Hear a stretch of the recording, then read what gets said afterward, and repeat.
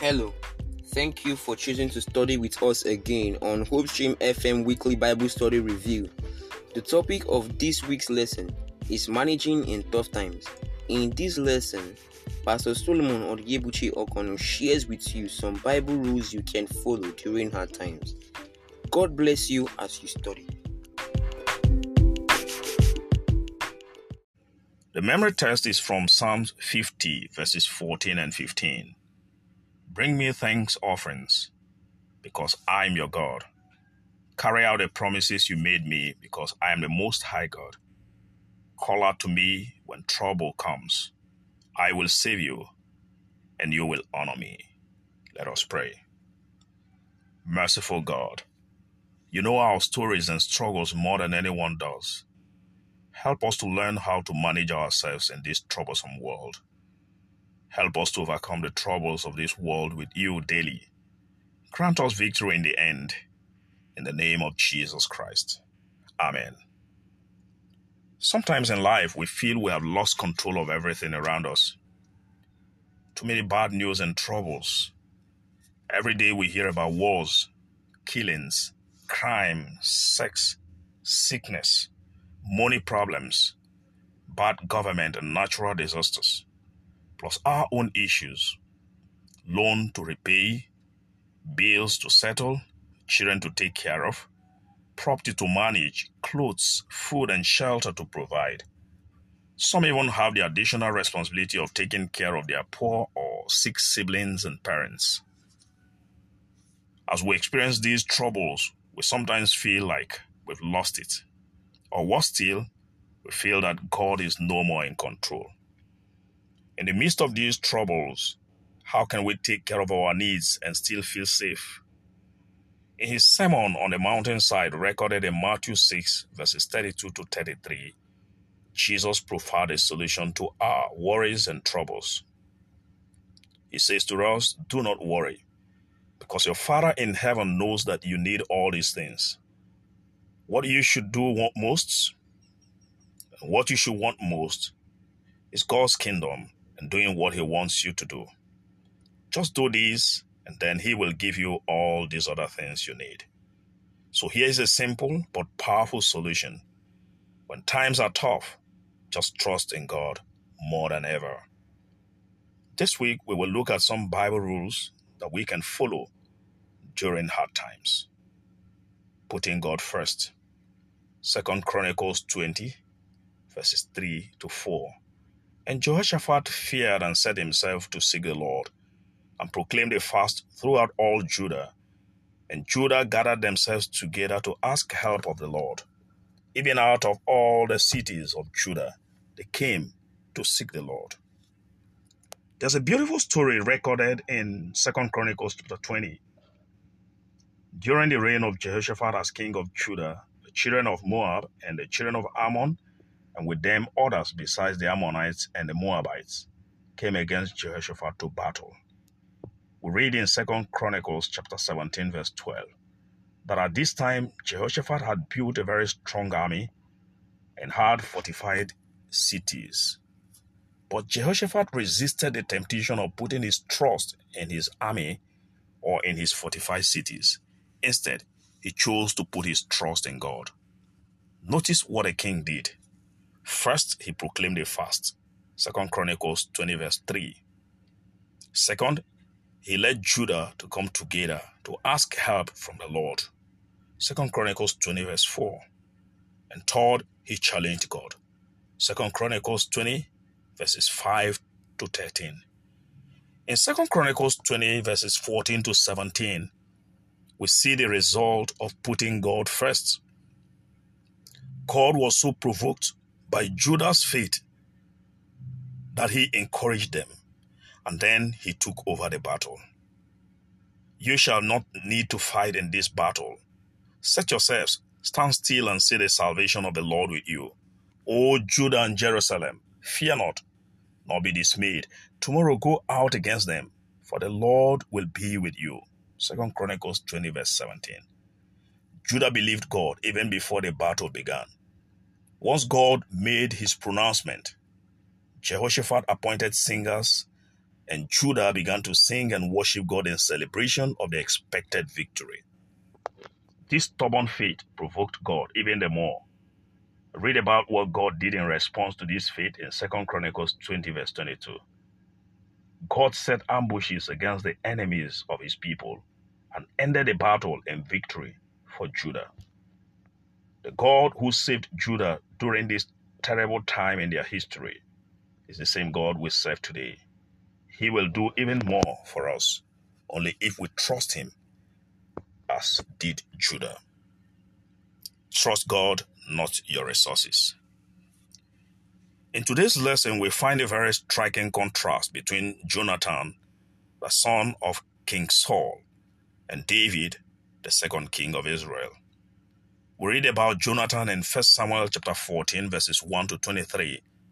The Bible tells us here that Jonathan and his armor-bearer won a fight against a very large group of Philistine soldiers.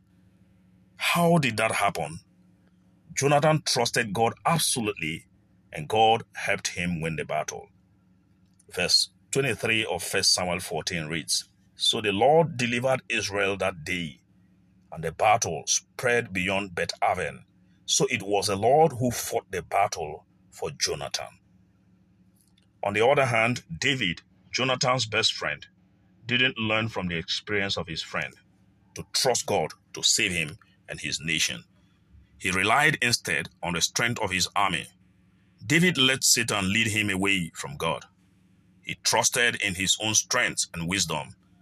At a time when it was very important for him to trust God, David trusted rather in his own strength. He trusted in his wisdom also. We read in 1 Chronicles chapter 21 verses 1 to 14 that David chose to count his army in readiness for a battle. The idea of counting was to be sure that his army was strong enough.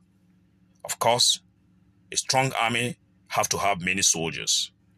So David counted his soldiers to convince himself that his army was very powerful. He had more than enough proof that God was able to protect Israel, yet he chose to follow what he trusted, his resources. He didn't trust God enough to let him fight a battle at a time. This result of faithlessness was fatal. The Lord sent pestilence upon Israel, and there fell of Israel 70,000 men. We find that in 1 Chronicles chapter 21, verse 14. In what ways are you putting your trust in your resources? Number, wealth, education, connection, investments, relationship, rather than in God. You can learn from the experiences of Jonathan and David today. Time to simplify. Tough times remind us that Jesus will soon return. So we should use our money to support God's work on earth. People need to know the good news that Jesus saves us from our sins. We need to tell them about all the wonderful things in heaven that God will give to those who love him. People need to know that someday soon, God will burn everything on earth with fire. Peter reminds us in 2 Peter chapter 3, verses 3 to 12, that in the last days there shall be scoffers, mocking those who believe in God and causing them to disbelieve God's promises. We need to be constantly reminded that God is not slack concerning his promises. He does not forget or neglect his children, but he permits them to go through trials sometimes so that their true character may be revealed. We read in the book The Great Controversy, page 48, paragraph 1. Again, the righteous are placed in the furnace of affliction, that they themselves may be purified, that the example may convince others of the reality of faith and godliness, and also that their consistent course may condemn the ungodly and unbelieving. Every believer should at this time learn to give to the poor and needy. Soon, we will move to a better country, heaven, where we will live eternally with God. So let's not live selfishly. Let's not live on this earth as if it's our only home. Let's keep only the things that we really need and help others to experience love, joy, and salvation. Priorities. Mark 12, verse 30. And thou shalt love the Lord your God with all your heart, with all your soul, with all your mind, with all your strength. This is the first commandment. Each one of us show every day by our actions whether we love God or whether we hate Him, whether we are for Him or whether we are against Him. We can't serve God and serve ourselves at the same time. If we are for God, then we must give everything to Him. If we are for God, then we will serve Him with our whole heart. Of course, God will accept nothing less from us. In Mark 12, verse 30, someone asked Jesus which commandment was the most important. Jesus gave a straight answer. Love the Lord your God with all your heart, love Him with all your soul, love Him with all your mind, and love Him with all your strength. When we give everything to Jesus, we have nothing left to give to another master. That's the way it should be. In Matthew 6, verse 24, Jesus didn't say that it was hard to serve God and money. He didn't say that we need to be careful in how we serve both. No, Jesus said we can't serve both, meaning it's impossible.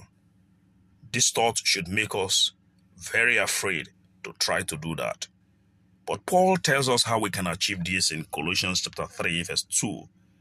Think about things that are in heaven. Don't think about things that are on earth. Of course, that's easier said than done. The things on earth are right before us every day. And our wish for these things is strong. And so is a wish to have these things right now. So we must be careful. The good news is that we can control ourselves by keeping our eyes on the Lord. When no one can buy or sell. Daniel 12, verse 1. And at that time shall Michael stand up, the great prince, which standeth for the children of your people. And there shall be a time of trouble such as never was since there was a nation, even to that same time. And at that time your people shall be delivered, every one that shall be found written in the book.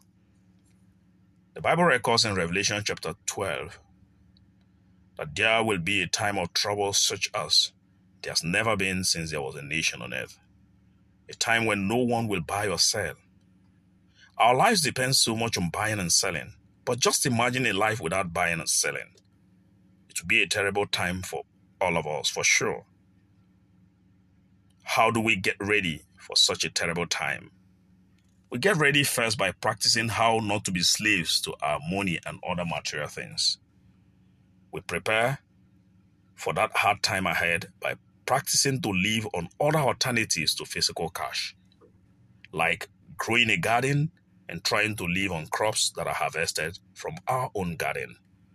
In Deuteronomy chapter 14, verse 23, God said to Israel, "You shall eat of your grain, your new wine, your oil, and the firstborn of your herd and your flock, in the presence of your God, so that you may learn to fear the Lord your God."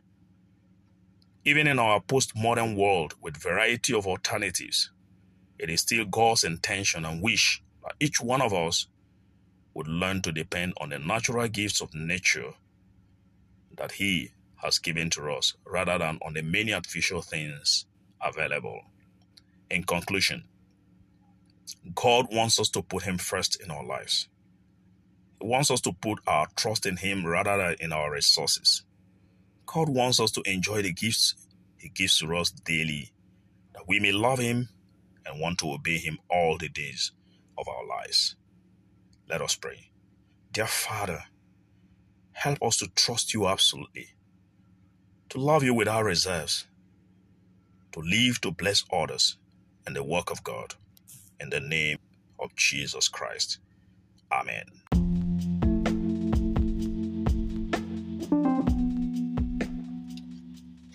Thank you for studying with us again on Hope Stream FM. For questions, contributions, observations, and prayers, please reach out to Pastor Solomon Odinyebuchi Okonu on WhatsApp on +234 903 789 1680. God bless you.